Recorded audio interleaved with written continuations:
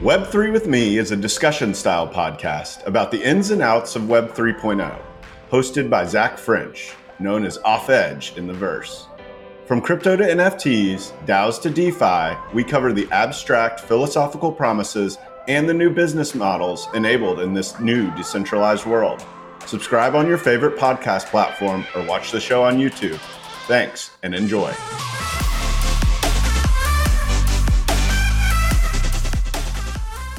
Zach French is a bar-certified attorney, and nothing expressed by Zach during Web3 with Me shall be considered legal advice. All the opinions expressed by Zach and his guests are solely their own opinions. All content in Web3 with Me is for informational purposes only. Zach and his podcast guests may maintain positions in the securities discussed during Web3 with Me. Thanks so much for tuning in to Web3 with Me. It is our mission here to educate, and we realize that some basics of Web3, like WTF is a digital wallet, might be helpful for you to know. We will be releasing a series of short videos on YouTube and Reels to help cover these high-level topics. We hope they're useful for us, and feel free to leave us feedback. My guest today is Ash Egan, founder of Archetype. He is a true crypto-native investor, having led early investments in Chainalysis, Near, and Balancer. He also led Accomplice's investments in Dapper Labs, Flow, and Bison Trails, which was acquired by Coinbase. We get a clear glimpse into the shift in investing in the space, from FOMO-fueled investing during the bull market to taking the long-term view in our current bear market. We also take a deep dive into how Web3 is shaking up the music industry. LFG, baby, let's start vibing.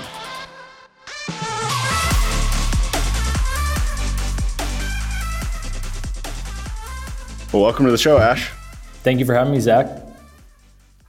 It's great to have you on. I know that we got introduced by a mutual friend. One of the biggest honors as a podcast host or show host is when your guests want to introduce you to more people. So I'm super excited to talk with you a little bit more about everything you've done in the crypto and Web3 space. I usually start these interviews off by asking your founding story. I want the audience to get to know you a little bit better. Let us know what makes Ash Ash. This can start before Web3, preferably. Awesome. Well, thank you for having me, and excited for the discussion today, Zach. So, my background is grew up on the East Coast, played squash growing up, and sort of, the goal as long as I can remember as a kid was, go play squash at Princeton, and ended up, was lucky enough to end up doing that.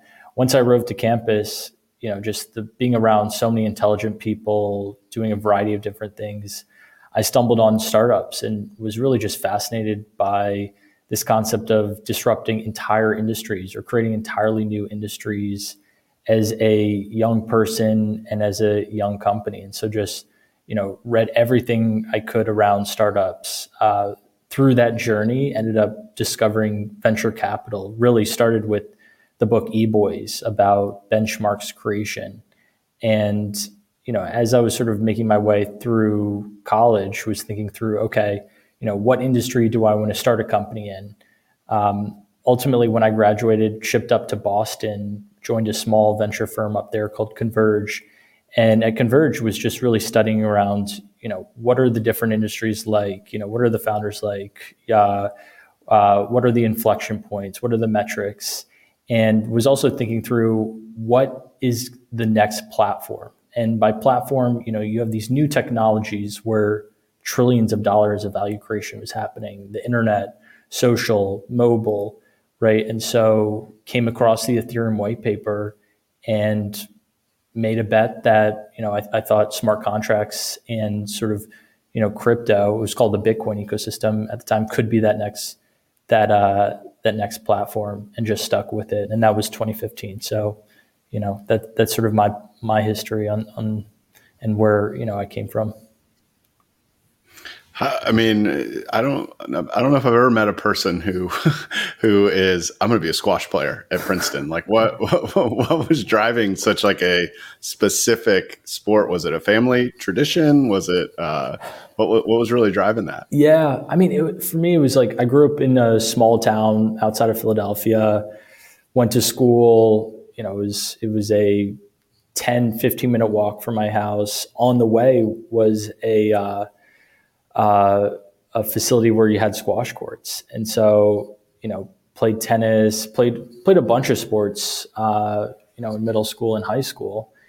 But it was really, that was sort of a big part of my identity, my arena, a place where I could compete. And so it was really starting in fourth grade where I was competitive. I was like a 10-year-old going around to these different tournaments around the country, internationally. That's awesome. And I'm lucky in that you learn, I think, a ton of different principles and just ways to conduct business as an athlete, respecting others and just a commitment to hard work and whatnot. But I was not exposed to, a lot of the things that if you grow up in Silicon Valley or if you grow up in Boston or if you grow up in sort of like these tech hubs, you might be exposed to as a young person. And so I credit a lot of that journey for building a firm today. But yeah, very different course than someone who was, sort of grew up around just, the greats of SF and Silicon Valley. Yeah, that, and then just like in particular, the sport itself, you kind of hinted at it, the lessons that you learned from playing a sport at a high level like you were. Was there one, what were some of those lessons? And two, what was unique to squash as opposed to maybe some other sports that people might have grown up playing, your typical basketball, football, running kind of stuff? Yeah. I think, look, sports in general are just fantastic for learning life lessons and understanding, you have to put in the work to be competitive. But I think as it relates to squash, right, just the strategy component, right, it's almost like a chess on with your legs and with your racket. And then also just the individual component of squash where you're playing one other person, but as a team, you're competing, right? And it's in college, it was, sort of 9 players in the lineup. And so, you were pushing for a collective outcome and result, but you also had to do, your job and get it done. And so I think even as I build out a firm, just thinking through that, right? Like in your own respective role, you want to execute on that, but then you also want to be helping to coach the team towards that greater goal and sort of having that collective mind share. So, look, again, I think it instilled a ton of fantastic lessons that I still carry to this day. Yeah, I think when you start to talk about understanding the role of the individual, along with the role that individual plays in furthering the collective, I can't help but I mean, a little bit of a confirmation bias, but I think about the space, right, and the empowerment of that individual, but also understanding that as a whole, we now have like a level of ownership and autonomy in this space that has never been possible before. And I think early on, the individual shined, right? The individual traders, the speculators and all that. But what we're seeing as things have cooled off a little bit, you're starting to see an interest again in how do we make the collective better with the technology? I think that's spot on.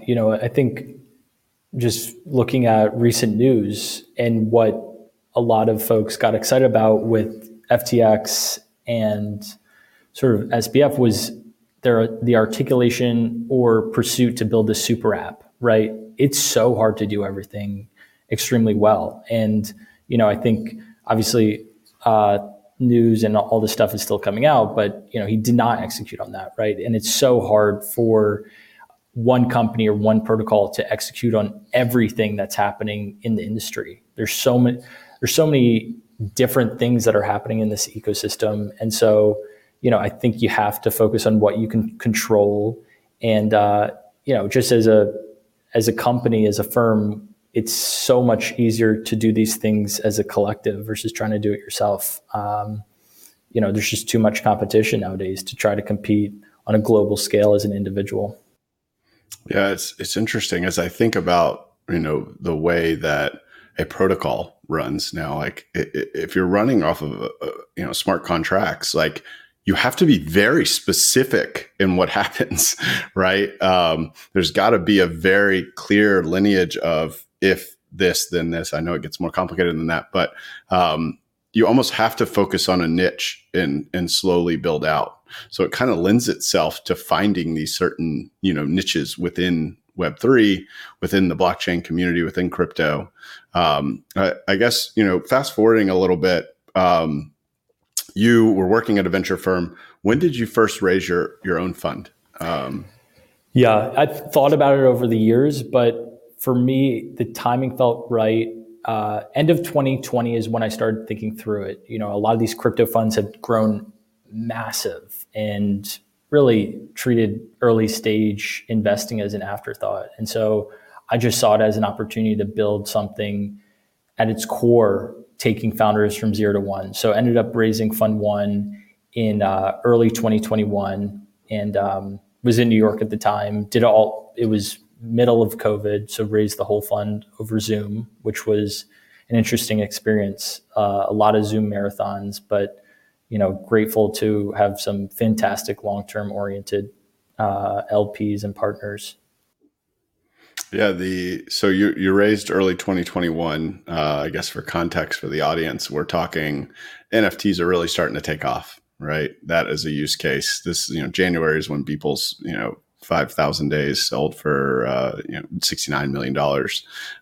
That's when the craze starts. That's actually when I was introduced to the space. I was getting into fine art, physical art, and was lucky enough to be introduced to NFTs in around February of that time. And it was really starting to boom, I guess. When you went to these LPs, were these LPs that were familiar with the crypto space? Were these LPs you had worked with at other firms? Like, how were you kind of pitching the fund? What was your big thesis then in order to bring some of these people on board? Yeah, so I think it was the focus, right? Like, I think I learned a lot in Fund 1. I thought it would be sort of the investors and LPs would be mostly individuals, family offices, folks that I'd gotten to know over some time, whether it was via co-invest, just socially, whatever it may be. But I really was very green in understanding the LP landscape. And, I think it was very helpful having a few LPs who were willing to whiteboard and just talk through the theses and, just articulate my track record, just putting it all together and making it into a presentable, digestible format, putting together a deck, putting together all these things, right? I think those early conversations were instrumental in bringing what ultimately became a majority institutional LP-backed fund. And so the approach was, if I think back to the Fund 1 fundraise, it was New York City centric. The sort of the developer mindshare and entrepreneurial mindshare had shifted West Coast from San Francisco, where I was, to Brooklyn, to New York City. So that was part of it, really boots on the ground, rolling up the sleeves for founders in the backyard. It was a focus on the emerging application era, right? You saw signs of it with DeFi, with, to your point around NFTs and OpenSea. And it was still early days, but a big part of it was, sort of finding the applications that could scale to millions of users or scale to, 1,000 super fans. And so, was lucky enough to sort of, get referred to other folks. Maybe it was, some of these LPs got to know as, they had backed other VCs in this space, and I'd, led rounds in prior years or whatever it may be, but really took my time to launching Archetype. Had thought about doing it in 2017, 2018, and always wanted to build something, but, I think it was important just to learn off of someone else's dime and learn at Accomplice, learn at Consensus, learn at Converge before ultimately rolling up the sleeves and building out my own firm. That's interesting. So let's talk about how it's changed. There's a lot that goes on. One of the most common things that comes up on my show is, Web3 time or crypto time, and how, that 2 years, approximately 2 years since the beginning of 2021, so much has happened. How has your mindset, your thesis, your funds changed in terms of what they're investing in from that time to where we are now? Yeah. So I think broad stroke thesis, continuing to focus on the applications and sort of the infrastructure, middleware tooling that will allow for those applications. That continues to be the focus. I think the environment in 2021 was absolutely bonkers. It was the crypto funds, it was the Web2 funds, it was the fintechs, it was sort of everyone wanted a piece of crypto, and it became just it got really out of hand. We stayed very focused on stage and finding founders before they went out to market and raise large rounds and things like that. I think what we saw quickly is the founders that we backed were getting preempted, and sort of we're getting interest to raise much larger rounds. And so I think that was exciting to see, but just from investing in the space for 8 years now, had not seen that kind of craze at any point in prior years. So I think that was just, if things are starting to work, you got to be really thoughtful as a founder around, do I go for that growth round? And, maybe the stage of the business or protocol is not there, but, there are trade-offs to it. And so, I think today, look, a lot of that excitement and FOMO investing has dissipated. And this is very akin to 2018, where a lot of the even crypto native firms were sitting on their hands and sort of taking their time in deploying. And so I think today you have a significant amount more in dry powder, but it's very similar to 2018 in terms of just it was so crazy in 2017, and things came back down to reality. And I think this year, next year, or the next few years, there's going to be some absolutely incredible protocols and companies get built. And it's really going to come from the folks that take that long-term view and really want to build new categories or just completely disrupt existing categories. Yeah, what is kind of your philosophy on taking tokens as an investment as opposed to equity? Have you shifted that? Has that ever been a consideration for you? Have you always been all equity? What does that look like for? Have always done both. I think in years past, there were a number of crypto venture funds, or maybe they're structured as hedge funds, that only wanted tokens. And so, look, I think if you are operating in a highly compliant, regulated area where you're a crypto company, but you're interacting with banks and things like that, it probably makes sense to be a pure equity sort of infrastructure play.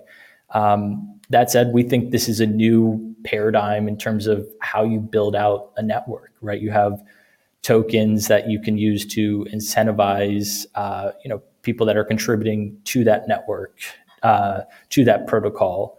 And the power of the collective is incredible, if you can activate them via tokens. And so, we feel like tokens are one of the most exciting pieces about the space. But, I think, look, there's going to be incredible pillar sort of core infra kind of companies that are just pure equity plays. Coinbase obviously being a great example of that. Gotcha. Yeah, it's interesting. I mean, I always draw back to a interview with Kyle Soleimani at Multicoin, talking about how if there is a physical product, then there needs to be equity was like the basic understanding. But it sounds like you take that a step further and you say, if it's infrastructure and maybe not a consumer product, right? Is that how would you categorize, I guess, outside of infrastructure versus infrastructure? Yeah, I think if you're plugging into banks, right? Like if you're building something like an off ramp, right, from your MetaMask non-custodial wallet to bank accounts, we have a portfolio company doing exactly that called Ansible. does it make sense for them to issue a token? I think it's tricky, right? They have to be really smart about how do you integrate in a existing sort of status quo sort of environment and industry. And so for some of these businesses, for the businesses, some of them, it makes zero sense to jam in a token. And so, I do think we've seen over the past few years a number of the Web2 VCs just say, hey, introduce a token. But we try to think through value accrual in the earliest stages of partnering with a founder. And so it really informs how we're going to structure an investment. If they're building a network or a protocol or something or a collective, right? A token almost certainly makes sense there at some point in the future. If it is dealing with traditional Rails, right? Jamming in a token and introducing a token could actually create a significant amount more friction. And so, it's less specific around retail versus enterprise. Although we have seen sort of, retail skew more towards a token-oriented type model and networks and protocols. We could certainly see that change in the future, right? This could be similar to sort of the early internet days where, none of these businesses had online presences, and maybe having a token or NFTs or, a digital type, an internet native kind of strategy makes sense here, but too early to say how that's going to pan out exactly on at least as it relates to enterprises and businesses introducing their own native tokens. Yeah, I guess if you think about like the recent headlines, the positive headlines in the space, a lot of companies are experimenting on what you're talking about, where they are, they may be online, right? Like most companies are online now, at least retail companies. And now they're like, okay, how can I increase the amount of touch points with my audience? Yeah. Right. How can I own more of that customer journey, and create a unique experience that's relevant for today's consumers?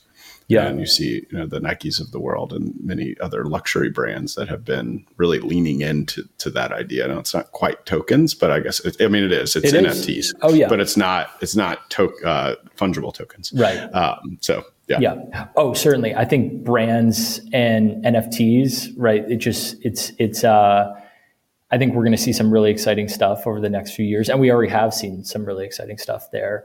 I think ERC20s and fungible tokens, where could they come in for an existing enterprise? And you look at sort of reward systems and points and all these things, and these companies, these massive companies, can sort of pull the levers however they want, and they can decide, what, your points only apply to year ends. And so I think those things could certainly look more like an ERC20, where the holders and the users of that product and they might have a say. Hopefully they have a say in a forum in the go forward. But yeah, I think we're going to see a lot more experimentation, and for the larger companies, now is a great time to do it, right?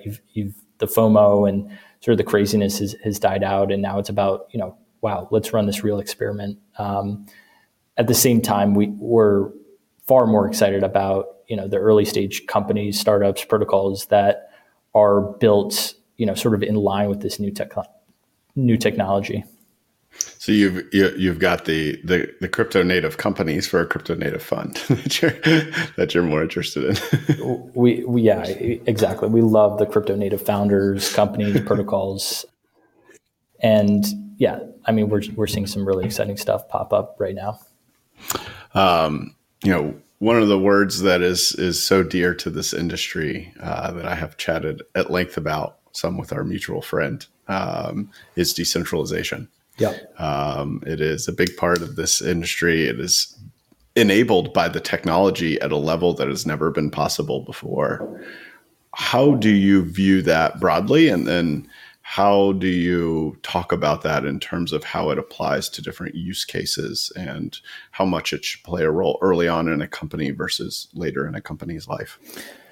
Yeah, I do think if, as a early stage founder, if you want to ultimately build a decentralized platform regardless of what it is exactly, to start out of the gates as decentralized as you hope to be at scale is an extremely difficult task. And so we're strong believers in progressively decentralizing. Early days, you sort of have to figure out what the initial product is going to be, figure out what the users are going to be, the community. And once you get some signs of that machine going, there are ways to begin the steps to decentralize. I think time will tell, and it's really going to come down to the visionary founders who decide what actually makes sense to decentralize, right? Governance, decentralizing product creation and product updates can be tricky, right? If you have you have to really think through incentive systems and all these things, as you're getting to scale and whatnot. But, we are strong believers in decentralization and the power of collectives and, giving say to users, but to start with complete decentralization out of the gate is just a daunting task. But I do think ultimately at scale, you want to get to this power of the collective, and getting to that machine is a really difficult task. I would almost argue Ethereum, of course, Bitcoin has to be included in this conversation. But, if you think around things beyond Bitcoin, Ethereum and Bitcoin might be the only two that have really figured out a path to sufficient decentralization. It's a 5, 10, 15, 20 year kind of journey. And this technology is quite new. So, and you got to have mass adoption. What's the point of decentralizing if it's a couple thousand people, right? Yeah. You really need network effects there to capitalize on it in a way. Yeah, that's right. And, I think decentralization and do no evil, right? Those things should go hand in hand. At scale, the internet, the system we use for money, the applications that we need to use to, sort of get through the day or get through the week or vital, right? These things, it's scary thinking around, okay, there's one person or one company that dictates this is exactly how my life is going to pan out versus a collective versus sort of ways to voice your own opinion and push for, kind of results and products and services that are in line with, what you hope to accomplish. But, we think that this technology can permeate every aspect of your life, and we're still, very early days in that actually transpiring.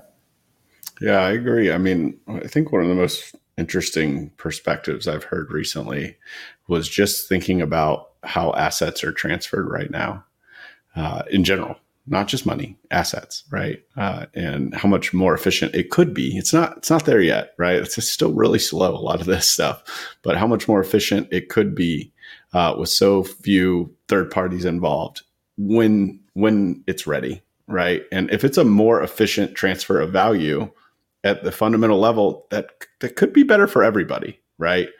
I know we got a long way to go to get there. I think the numbers I've heard is around $1,500 trillion that are transferred right now in assets, and we're at who knows what on the blockchain, probably like less than a billion. I'm probably not less than a billion, less than $1 trillion for sure. So we got a long way to go, but it can permeate our lives. I think one of the things that is not in direct conflict with that statement, but is something that I think comes early in any technology movement amongst the maxis, is the idea that we need to do it. We need to do it right now. We need to upend everything, right? And what that has led to is, in my opinion, a massive issue with the perception of the space. It's led to people thinking that it's unrealistic. It's led to multiple debates with very smart people trying to go over use cases where they're just kind of rubbing their head in the sand, right? And it's also led to the way that it being described sticking to like this like super technical kind of approach to it. What I aim to change on the show is to learn from people like yourself, from entrepreneurs as well, from other creators, and that how are they tackling that problem? So I guess my question for you is, how do you think about it from a fund, an institutional fund level, in terms of the perception of crypto and Web3 and overcoming that in order to either put your LPs at ease or what have you? And then how do you think about it on the company level? How do you advise your companies? Do you take a role in helping them understand the importance of making this simple, right? Expand on that if you don't mind. So I think if you take a top-down perspective to investing in crypto and Web3, you're going to be so off in terms of timing and investing in products and protocols that actually resonate with the underlying and a mass audience. I'd say our approach has been focus on the grassroots initiatives, right? Focus on as an investor, focus on founders who really understand the problem set. And so I'll give a few examples here, but a few weeks ago, there was concerns that Twitter would go bankrupt, right? There, just sort of the mass firings, Elon threatened, okay, look, we might go bankrupt. And so as a Twitter user, everyone's like scrambling, like, what do we even go to? And so, we invested in Dan Romero's company called Farcaster, building a protocol and the interface. And, I think just having an alternative, having optionality around things that we're doing day to day, where it's really just a sort of a one company, one product monopoly. And so, there's sort of that afternoon where everyone was scrambling and posting, their Farcaster profile links. Hey, if this site isn't available tomorrow, go find me here.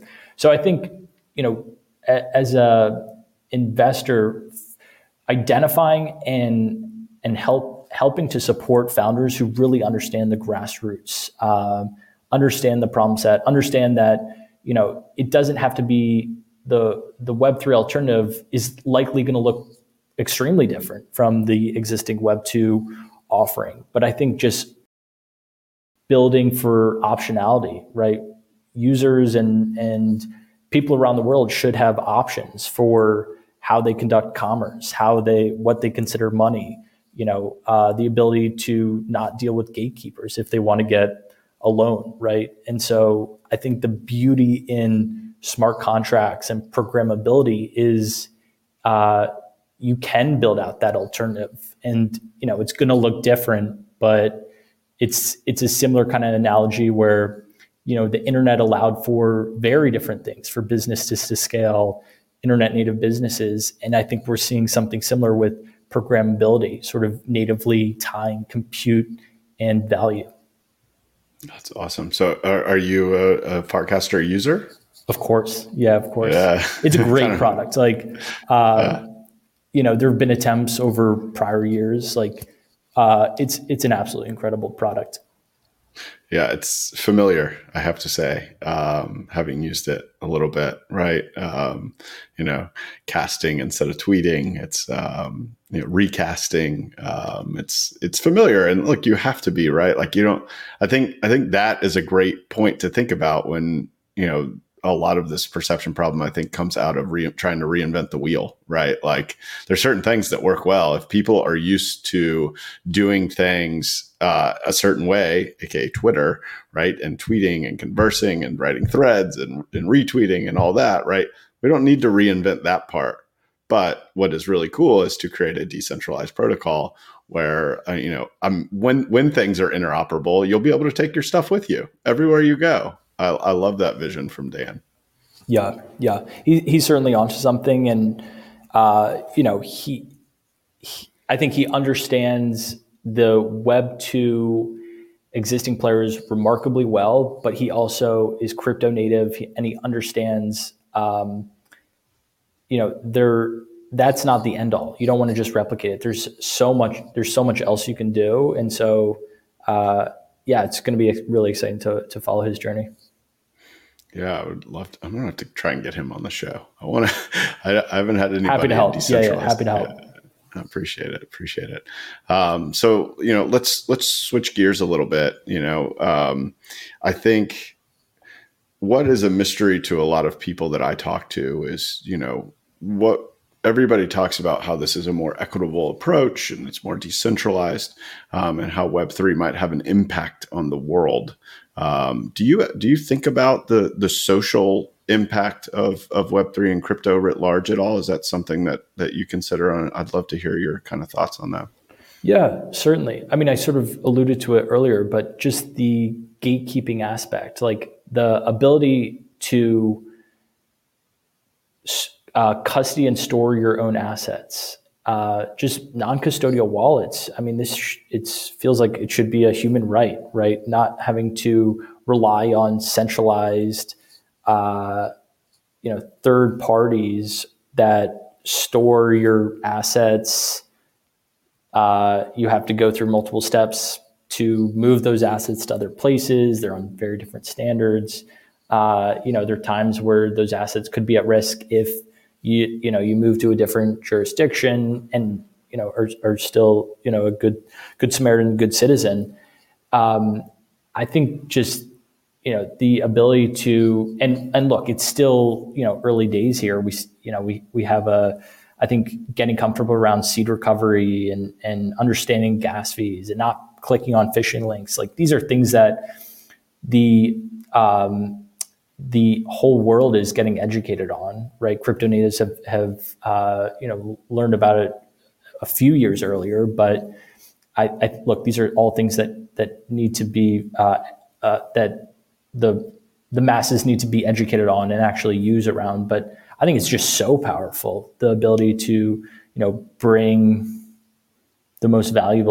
extremely valuable assets and sort of self-custody them. So I think that alone is just such a powerful message. And then the ability to, take out a stable coin loan, right? Use those assets to, you don't have to go to a bank and pay the 10% APR average or, rack up your credit card bill.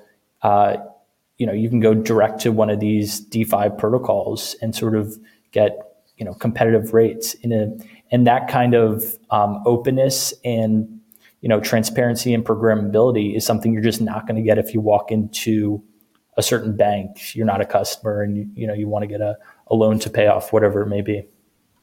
Yeah, it's so funny. Every time I see a retail bank come up, I'm like, why are they building that? I think it's just a write-off for a depreciating asset for Jamie Dimon. I don't know. Yeah. And like, it's just, I mean, some of the stuff is just like, oh my God, like how are some of these banks and financial institutions, of the past, like, and that are still around today, like, how are they still in business? Like, they're not even thinking about their users. I got an email. It's like, hey, refinance your home. Interest rates are great right now. It's like, what are you guys doing? Like, what are you talking it's just about? like, have you read the news? I'm just blown away by it. It's like, as a company, right, or as these aren't protocols, but as a company, you should be building market share and still be in business because you have a compelling offering and product and understanding of where the market's at. And it's just like a complete disconnect to the point of just extreme laziness. I mean, it just is mind-boggling seeing some of these legacy retail financial services kind of banks. Yeah. How do you feel in terms of the sentiment towards the space currently? I think we are in the era of rebuilding trust. I think, with crypto and Web3, as someone who lives and breathes it, there's so many different areas that are being built out: DeFi, NFTs, DAOs, compute, privacy, scalability, IP, gaming. But I think as a outsider, you see the headlines and it's a scary time. And so I think for the founders out there, it's about identifying, the crypto natives and the power users, and identifying batches of people that could come over, right? They just don't understand, they just haven't been exposed to the right product, right? I think right now we're seeing some absolutely fascinating things happening with music NFTs. It feels like we're approaching or at a inflection point within music NFTs. And this is, I think existing musicians, Web3 musicians, collectors, sort of the incumbent stack within music is all paying attention to this. And so over time, it's not, it's sort of you don't just view all the software and applications as the internet, right? Now we have SaaS and, a variety of different ways to sort of cut up the internet market. But I think it's going to be, we're going to see something similar with crypto. But as an outsider, it's easy to dismiss the space collectively. And so now is about sort of, rebuilding trust, figuring out the path forward. I think with the whole FTX shenanigans, like it's our job as a crypto industry to educate, this was not happening on chain, right? This was a centralized, almost piggy bank for SBF. And so, I think it's important to highlight and educate the broader public. But I'm optimistic. It's going to be a journey from here. We're still seeing incredible founders enter the space, and there's always segments of excitement as it relates to on-chain activity, even today when things are scary. Yeah, I think what I hear when you say that is the way we build trust is by meeting people where they are, and people don't wake up in the morning and they're like, I'm going to go internet today. Right? They wake up in the morning, they're like, I want to listen to some music. Yep. Right. Or I want to listen to a podcast, probably Web3 with me because it's the best. Right. Like, they think about what they do. And we have to meet people where they are doing those things. Right. I don't know much about we've talked about this off air. I don't know much about the music industry writ large, nor do I know much about music NFTs other than the little bit of exposure to Blau and a little bit of familiarity with Royal. Can you give me give the audience a high level explanation of where the music industry was pre Web3 and then where you see it going and why right now you feel like is a big inflection point? Yeah. So pre-Web3, as a artist, I guess there are a few things, but the main metric that you're looking at is streams, Spotify streams. You also have concerts and all that kind of stuff, but one of the main catalysts to get a high degree of streams, which equals a certain amount of monthly passive income as an artist, or getting concerts, is via these record labels. As an artist, you also have Twitter or social following. All of these things are happening in various silos. And, you're also another piece of the record labels and sort of partnering with a third party like that is to get in upfront, sort of amount of capital that, you can use to hire other people, to actually travel, whatever it may be.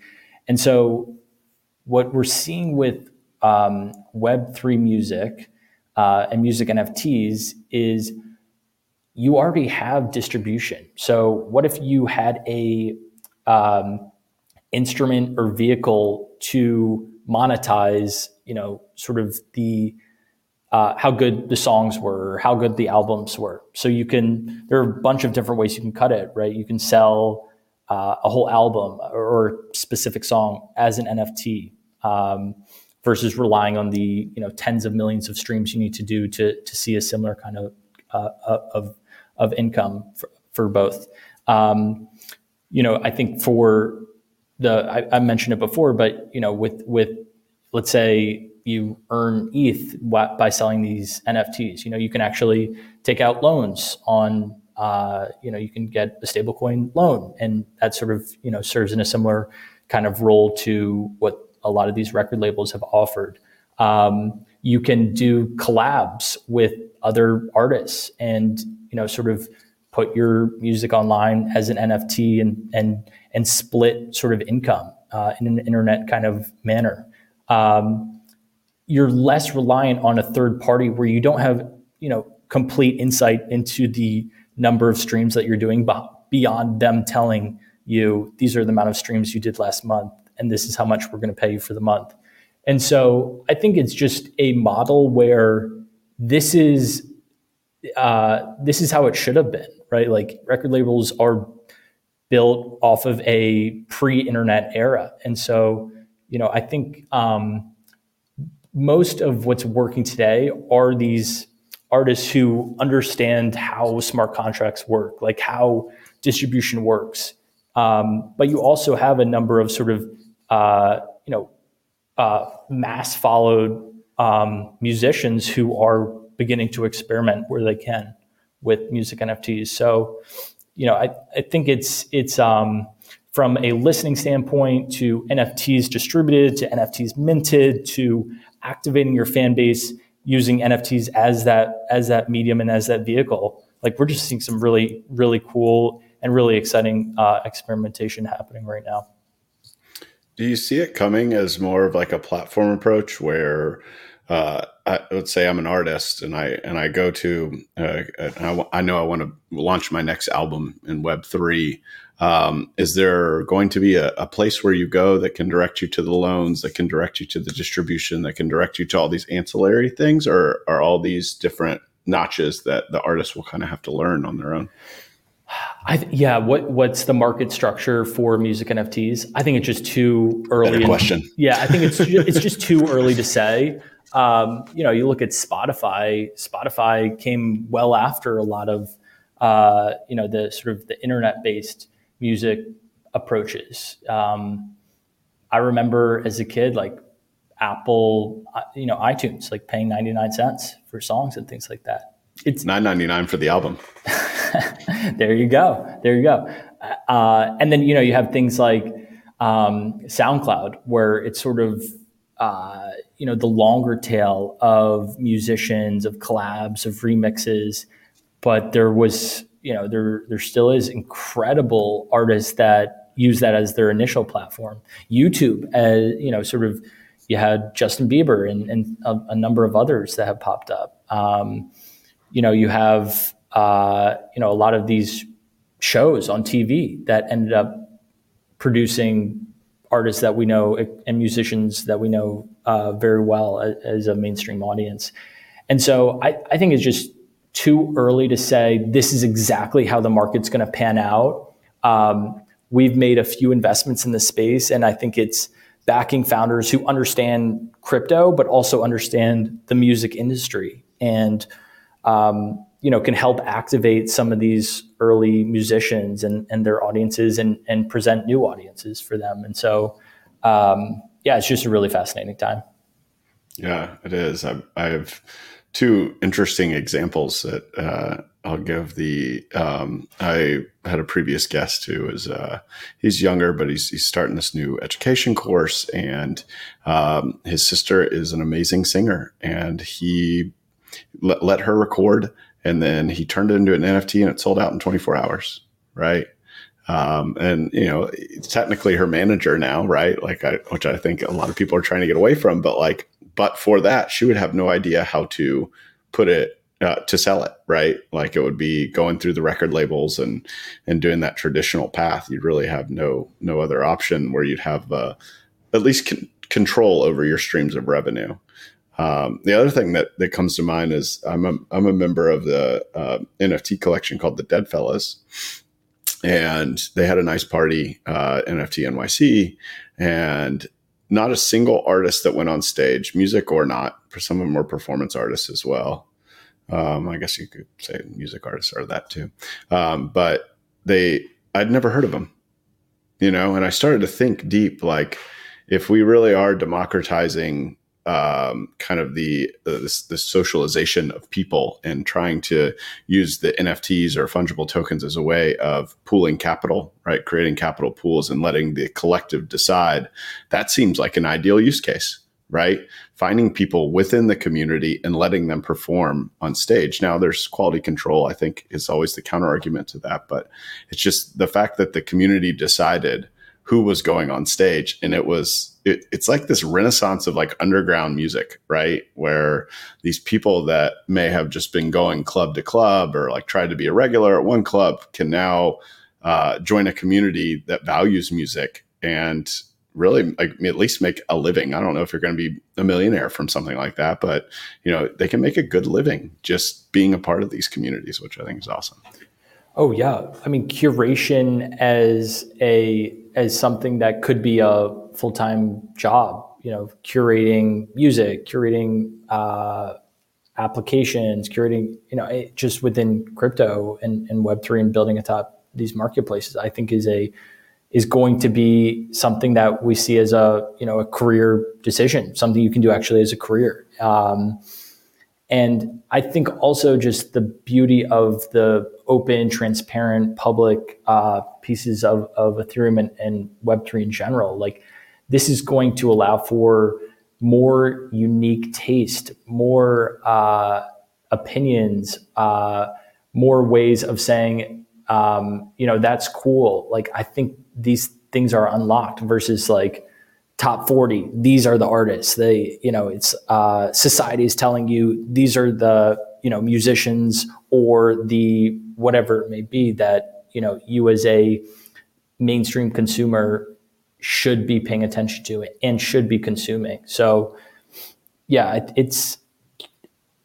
I think it's a curation and curators as something that could be a full-time job is something that we're certainly tracking and excited about. Yeah, I keep thinking there's one word that keeps coming up as you give your answers, and I keep just wanting to ask about the word discoverability, because in one instance the discoverability is higher, like you said, right? Like I can have more of an opinion now as opposed to having to rely on Spotify and take it from someone who doesn't run a large podcast. It's hard to get discovered on Spotify unless you're big. And so, I guess, and correct me if I'm wrong, it seems like there's an added amount of discoverability, but on the other side of that coin, there is also the fact that because there's so much content out there, that it may be harder to sift through the different stuff to find the stuff you like. So I don't know. How do you see that balance? Do you think about that at all? Yeah, no, I think competing in a Red Sea is something that regardless of what you're trying to do, podcasts, you're writing a book, building a firm, building a company, building protocol is just a generally very difficult thing to do. I do think adding a layer of ownership is something that seems, and getting the right people excited about something historically has been a fantastic way to cut through the noise, or focusing sort of on newer technologies and newer platforms. And just going back to that ownership piece, there's sort of the social piece to it, right? Like, on Twitter, let's say, someone goes on the podcast, retweets it. There's a level of ownership, but it's not native. There's no explicit ties around ownership. With things like NFTs, with tokens, you can actually codify ownership around internet native products. And I'm not saying, Zach, that's 100% the route you should go tomorrow. I think these things need to be thought out at length, but the discoverability piece is really supercharged by ownership and sort of having that common goal together, and how you achieve that, how you unlock it, and what new platforms you look for distribution and activation is an open question. But I do think we're talking about an entirely different way to build collectives, build companies, build protocols. Yeah, it's interesting. You alluded to it. I think a lot about, what does it mean to build my community, right? I want to be bigger. I want to have more of a community before I even attempt to do that.